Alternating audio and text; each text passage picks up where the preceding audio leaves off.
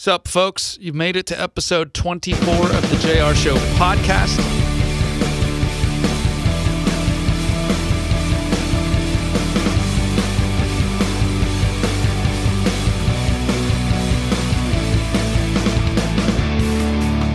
I am JR. I'll go ahead and say it. Today's guest is an absolute legend. Casting Crowns have sold gazillions of albums. Mark Hall, always one of my favorite guys to chat with. He's actually one of my listeners on the radio side. Actually, you can hear the station. But as we head into Easter season, going to ask him about the most memorable Easter he's ever been a part of.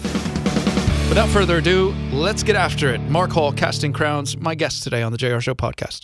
Ladies and gentlemen, will you please put your little paws together for my guest here on this Thursday for the legendary Mark Hall of Casting Crowns. How are you, sir? JR, I'm speaking to the legend, man. Come on. Come on, you know it. Okay, when they put me in the Radio Hall of Fame, I will accept that compliment. That's right. No, you probably wouldn't. You would probably go, no, give someone else a chance. Or say something about the Lord gives the talent, I just utilize it. Point at the sky, the things you do. This is for you, Trinity. I'd be nothing without you. No. Right. Hey, Easter is, it's coming next week. So I just want to lead off with this question because you're one of, not all of our artists are involved with our local church, but you guys are heavily, that's where the band comes from. So could you tell me, Mark, in your years of being involved at church, the most memorable Easter of your life? Wow. That's a good one. Let's lead off with a tough one. Yeah, let's lead off with a tough one. I think one of the biggest Easters in my life was when my kids were just getting old enough to where in our culture in America, everyone goes and finds an Easter dress for the girls. And it sort of kind of consumes Easter. It's like, what we're going to be wearing. We're getting ready for this picture. What is the event going to be afterwards? And it kind of been that way. And I've always kind of heard that as far as families go. And I remember Melanie telling the girls, we're not doing Easter dresses this year because we're not going to go to church all about ourselves. We're going to concentrate on the people that are going to come. And I think that was a big paradigm shift for my girls in seeing that Easter is the day that everybody looks up for a minute. Everybody has to think about Jesus just for a second. So when we do show up to church, you've got people all around you that may not ever come. And for some reason in our culture, we've kind of gotten a little jaded towards people that just come once a year. But what we ought to be seeing is, man, they're coming this day. This is the day that they're coming. And we've got to be ready because we know Jesus is risen. We know he lives in us. What are we going to do to love these people that just showed up this one day? And it really it changes the way you look at it to see that I'm not going to church so everybody can see what I wore today. I'm going to church to be the church today. Yeah.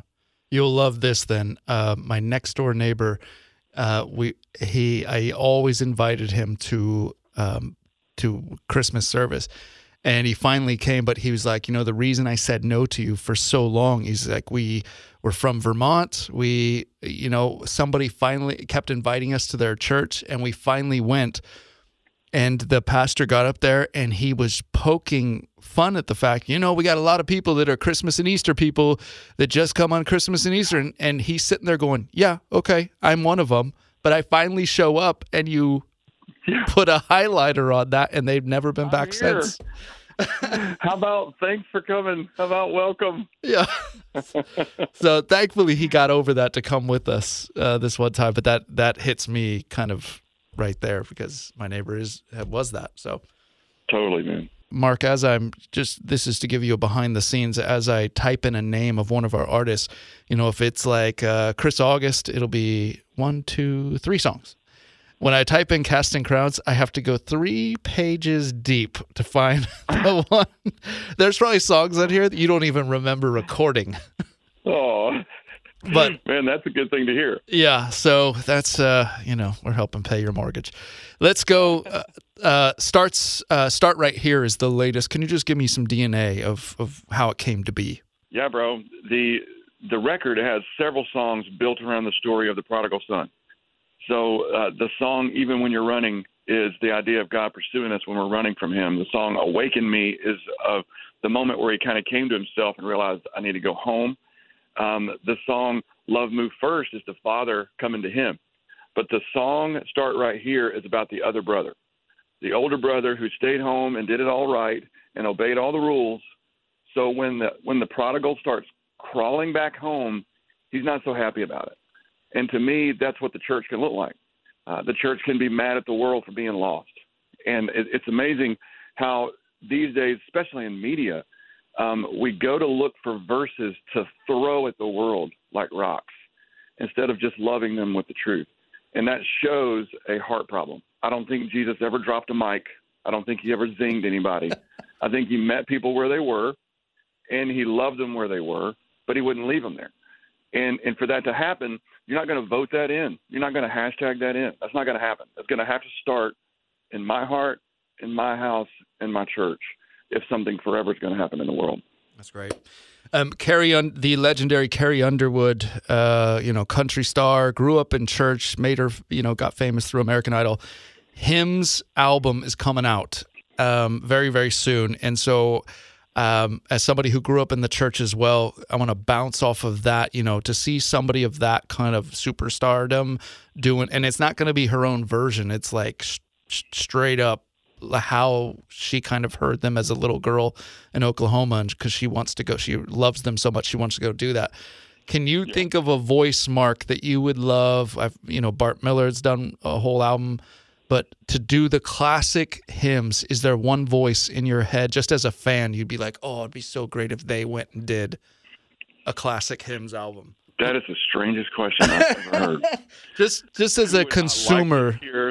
Consumer. I like to hear sing hymns. Well, I don't know stylistically. For me, I want the artist that sings them to believe them, right? To live them, and not just visit them every once in a while. So for me, there are a lot of voices that would sound cool singing it, but I just want to hear them singing it from inside of them. You know? So I guess I feel you, and so I guess where my question was going was kind of a fantasy world, just you as a consumer of music, like in your Spotify, your tastes. So it's hard to get around the question without saying what you just said is true. Yeah, it's a hard thing for me, right? Because they're written from such a deep, So, dude. Okay, let's go. I learned this. I learned this in lockdown, and I'll never be the same again. Like it tattooed itself. When life gets back to normal, this tattooed itself to you, and you'll never be the same again. I think I learned that I need more jokes. I think I completed the circle about 4 days in on things that make my kids laugh. And when I reached the end of my list, I reached down into the bag, and there was nothing left. Right. When you find yourself going and looking for the cool dad jokes instead of having them, that left a mark on me, man. I realized there was an end to my dad jokes. Yeah, and that's a scary place to be because that's all I had.